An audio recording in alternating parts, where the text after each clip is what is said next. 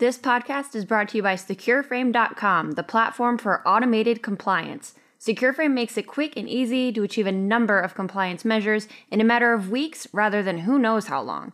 For those that have dealt with compliance before, you know that it's overwhelming to say the least. Creating policies from scratch, manually collecting loads of screenshot evidence, ensuring employee compliance, and keeping track of hundreds of vendors and documents. Sounds fun, right? Thankfully, our friends at SecureFrame have simplified the entire process to save your team months of time and effort. SecureFrame automates hundreds of manual tasks. They streamline evidence collection through over 100 deep integrations with your cloud providers, HR tools, dev tools, and more. They provide you with over 40 auditor-approved policies and give you step-by-step guidance from in-house compliance experts. If this sounds like something you want to learn more about, go to secureframe.com to schedule a personalized demo today. A lot of the Web3 themes that are exciting to people were actually Web2 themes that people did predict and did come to fruition last year. Last year was all about the fusion of fintech and culture with Robinhood and the meme stocks. And I think a lot of what you're seeing in the Web3 side is a continuation of that culture theme. I mean, what are the most interesting applications today in Web3? It's a lot of what's happening on the creativity side with art, with music. I think there is some continuity between some of the things we're seeing draw interest and where it was in traditional finance a year ago. Hey everyone, it's Julie Verhage Greenberg here with your FinTech Today podcast, where we talk about the latest trends in FinTech and interview the industry's movers and shakers. In this episode, I'm joined by Mark Goldberg, who is a partner at Index Venture and leads their FinTech practice. I believe, Mark, you and I met a few years ago when you guys led one of Plaid's funding rounds. So you've been in a few of the names that our viewers are very familiar with at this point. Julie, it's so nice to be on the podcast. Thanks for having me. And that's right. That goes back many years. The one thing I just learned is that I've been mispronouncing your last name for that many years, hearing you say it correctly. So I'll get it right after this. But apologies for the last few mistakes. So. Oh, you're fine. Greenberg, obviously, you pronounce correctly. Verhage, you know, I'm used to hearing a bunch of different iterations. I don't even remember what the right one is anymore. So I wanted to dive into some of our big predictions for 2022, because I remember you had a Twitter thread right around the same time that I was doing a survey of people asking for big surprises of 2021 and big predictions for 2022.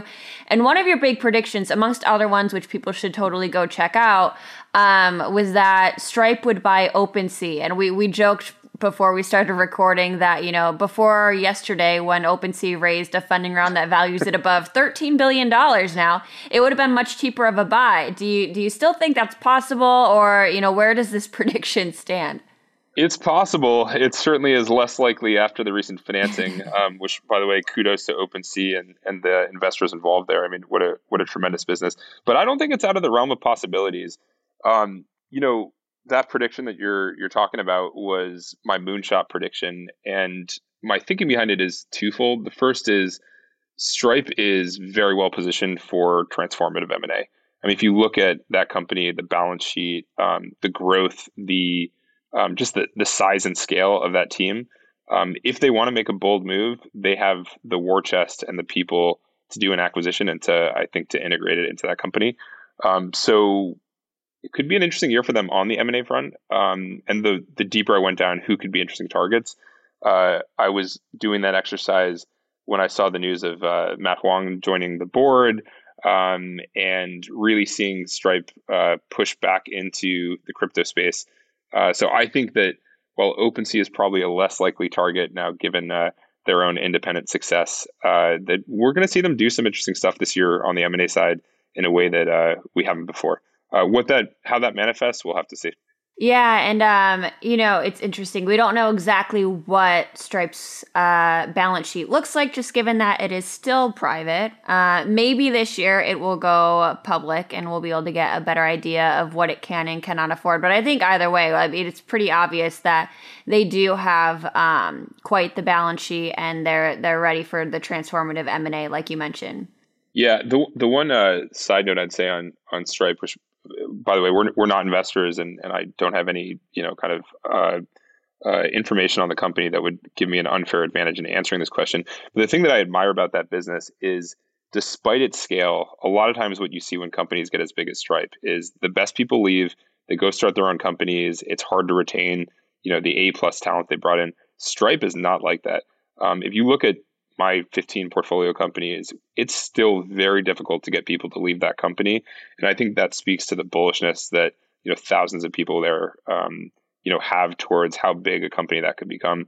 I think Stripe will likely be the defining fintech business of our time. And obviously it's sad that we're not investors, but I am a big fan of the business. And the irony of Matt Wong joining Stripe's board is that Matt, for those that don't know, is part of Paradigm, which is one of the lead investors for OpenSea's new round. So Matt's part of the solution and part of the problem. Part of the reason they'd get more into crypto, since he's very much in that space. Part of the problem in that he's the part of the reason that they just bumped up their valuation so dramatically. That's right, but it'll be interesting to see the bridge that he creates between those two worlds. The Paradigm Fund and Stripe. So it'd be interesting to watch. Again, I don't know what they're going to do, but I think it's pretty clear that if they wanted to do something big, they have a lot of capabilities to do it. Yeah, and staying on the topic of crypto, Web3, DeFi, all these things, what are you guys seeing in terms of themes that you expect for the coming year? Because I forget if you were one of the people that said this, but many people that I surveyed, the biggest surprise for them in 2021 was the insane rise we saw, especially in the back half of the year, around DeFi, Web3, crypto, all of these other tokens outside of Bitcoin. It'd be interesting to take some screenshots of people's year-end profile pictures on Twitter and their beginning or 6-month, their June profile pictures on Twitter, just to get a sense for how much is photos and how much is NFTs at this point. It caught me totally by surprise. I've been interested in crypto and Web3 for a long time. We've lived and invested through multiple waves of it here at Index. But the speed and the ferocity with which Web3 came up last year definitely, was not anticipated. And I think the most exciting thing is if you look at the community of people who are going to join Web3 businesses. It's just incredible, the talent. Obviously the executive hires everyone can read about publicly, but just the smart people that are voting with their feet to move into the category is probably what's drawing my interest the most. So it's dominating headlines. I know it's crossed the mainstream when I speak with family members who don't know anything about my job or the tech world, and they're now asking me to explain an NFT to them. It's going to be something that we're all talking about. On the other hand, I didn't put this out publicly, but my prediction is crypto is going on sale in the next 6 months. I think there's going to be great buying opportunities to be had this year. While I'm a long-term and medium-term bull, I think we're going to see an inevitable cyclicality to this interest. For those that are feeling like maybe they're on the sidelines and are waiting to get in, I think you will find a great opportunity if you're so interested to get into to the Web3 space this year. And I agree with that. Maybe not because of waning interest, but I think that there's going to be a lot of change in terms of regulation around this space. And I think that's going to cause things to calm down, because I just think that's going to get super messy and make some people a little skittish, make it so some companies might not be doing as well as they have in the past year. Yeah, I think the volatility in any new asset class is always going to be significant. And while we've seen a lot of up, you're going to see some down. And I think you're going to find some interesting opportunities to get involved this year if it's something you've been tracking. So my question here is why did we miss this? Because there's certain trends COVID obviously accelerated a lot of things, and no one could have predicted that because no one expected COVID was going to be what it is. But there wasn't really anything like COVID that is what made Web3 crypto just take off suddenly. It feels like there were a lot of different parts, and I don't know that I'm saying that we didn't call it, but basically no one called the rapid rise of what it was. But what is it that everyone missed? Could this have been predicted? Well, it's funny. You say it kind of came out of nowhere, but I'd actually argue that a lot of the Web3 themes that are exciting to people were actually Web2 themes that people did predict and did come to fruition last year. So, for example, to me, last year was all about the fusion of fintech and culture. And that also surprised me. If you think back to it, where we were a year ago with Robinhood and the meme stocks, we were starting to see some of that at the end of 2019, end of 2020, entering 2021. But I think last year, the first 6 months of last year was all about this sense of, I wrote about publicly, fintech jumping the front page to the style section, or the business section to the style section. And I think a lot of what you're seeing in the Web3 side is a continuation of that culture theme. I mean, what are the most interesting applications today in Web3? I'd argue it's a lot of what's happening on the creativity side, with art, with music, and so while I certainly didn't expect the theme to jump from Web 2 to Web 3 as quickly as it did. I think there is some continuity between some of the things we're seeing draw interest and where it was in traditional finance a year ago. Yeah, I agree. Moving off of that just a little bit, the metaverse is something that we talk about a lot when we're thinking about this topic. There's this new concept of fintech in the metaverse. What sort of role do you think fintech can play in this new environment, and how quickly do you think those changes might happen? I see fintech as emerging anywhere where there are problems and pain points today in the traditional financial system. What's super interesting about what I would call like a derivative of the growth of Web3, or the amount of consumers that are now getting involved in crypto, is tens of millions of Americans now own some sort of, whether it's Bitcoin or another asset, or like own alternative assets or virtual assets. And the traditional offline fiat system does not take that into account. So if you're someone who's been actively building an NFT portfolio or trading in different currencies, it's pretty difficult to understand even what is your net wealth today. So the typical PFM fails you. If you have any sort of wealth management or any of the concepts around wealth management, don't incorporate virtual wealth. So how do you think about it, building a portfolio of fiat and virtual wealth? Or how do you think about the products that live downstream of that? We're all familiar with a credit card, lending, personal loans, getting a mortgage. So I think to the extent that the adoption of crypto continues, we will see interesting derivatives, of which I think fintech can create really interesting pathways for decreasing some of the friction that comes from a world with 1 foot on the virtual side and 1 foot on the fiat side. The other thing around all of these topics, and it's interesting, we just did a survey this week in our crypto newsletter asking people how hard they find it to keep up with what's going on, what things they'd want us to tell them more about.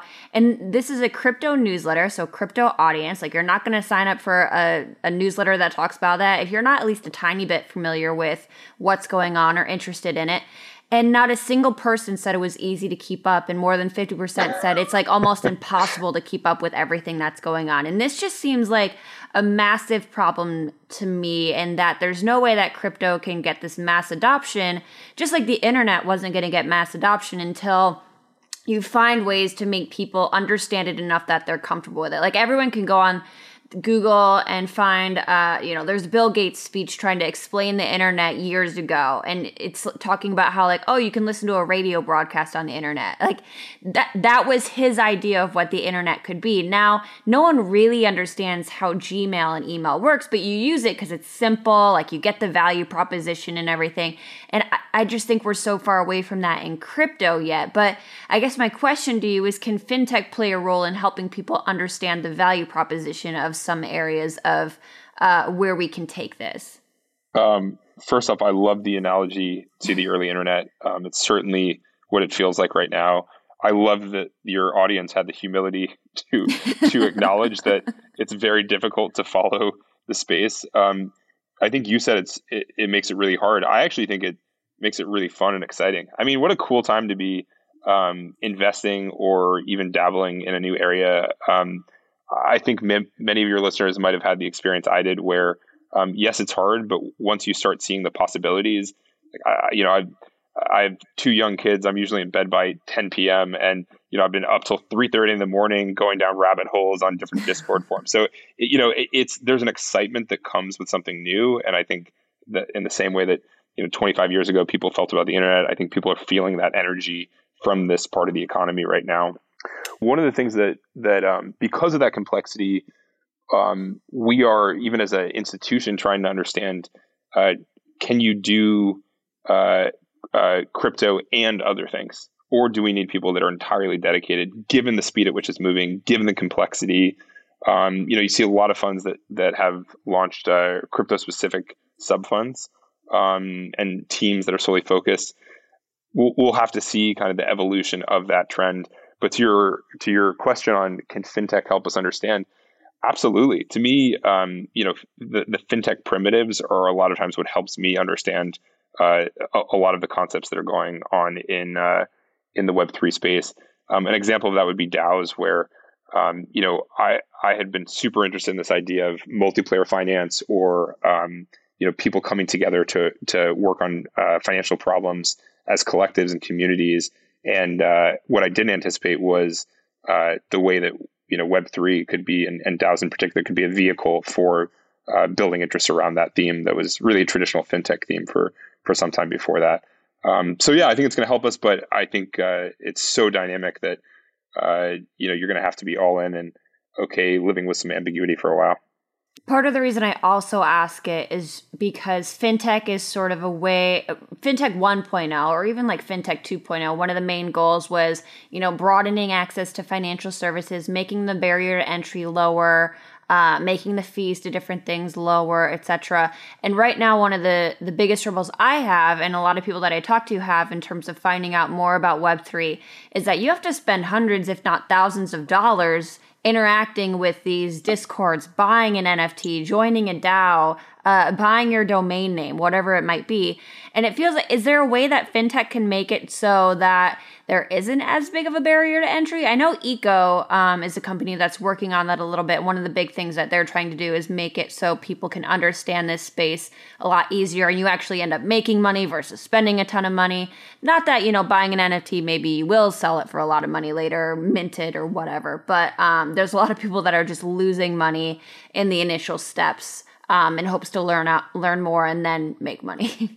I'm in that camp myself. When I started to get interested, I just kind of set aside a budget and said, I'm willing to spend to learn. And, I imagine that many other people have done the same, because there's really no way to do it, to build empathy with the products, until you're actually in the ecosystem.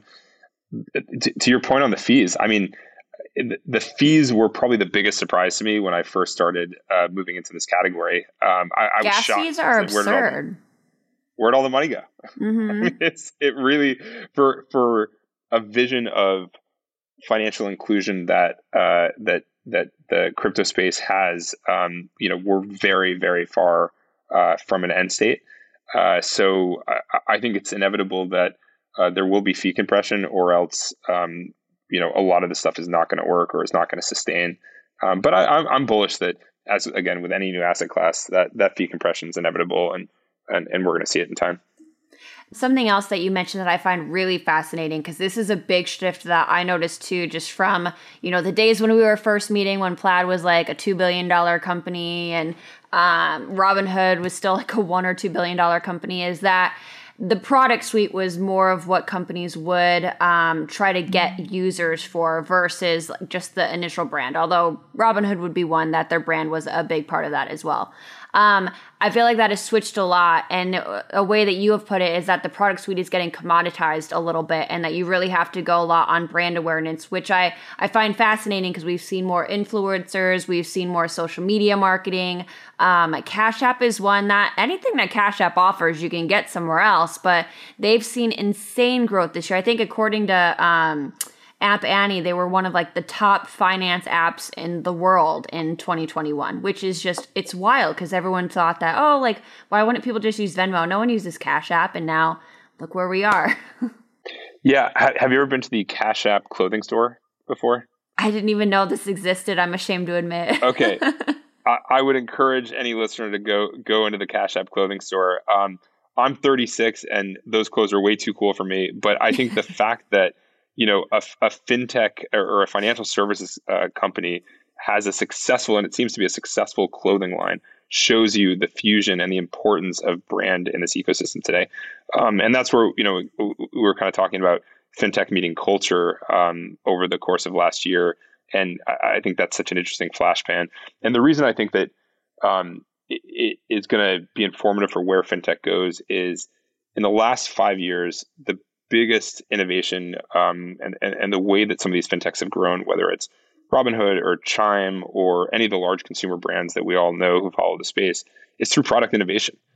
They came up with a great product idea. They had a head start, and they were able to build a strong and powerful consumer base through very low acquisition costs because people love the products. Those opportunities might exist, but my sense is as the infrastructure layers continue to improve, as they have almost exponentially in the last 5 years, that a lot of the applications are going to commoditize. And at that point, what's going to set winners and losers apart? And I think it's going to be brand. So the same way that the car in your driveway. I live in Berkeley, so you see a lot of Subarus. But the way that your clothing, your car, your watch says something about you. I think your fintech brand or your credit card or your app will stay the same, and that's a huge opportunity, and we shouldn't underestimate it. And I think what we'll likely see is winners start emerging less by product and more by I would say like demographic dominance. So I am the de facto brand for suburban moms, or I am the de facto brand for Gen Z. So we are going to be investing around that thesis, and it'll be interesting to see, which companies are really able to solidify their brands and start knocking down markets.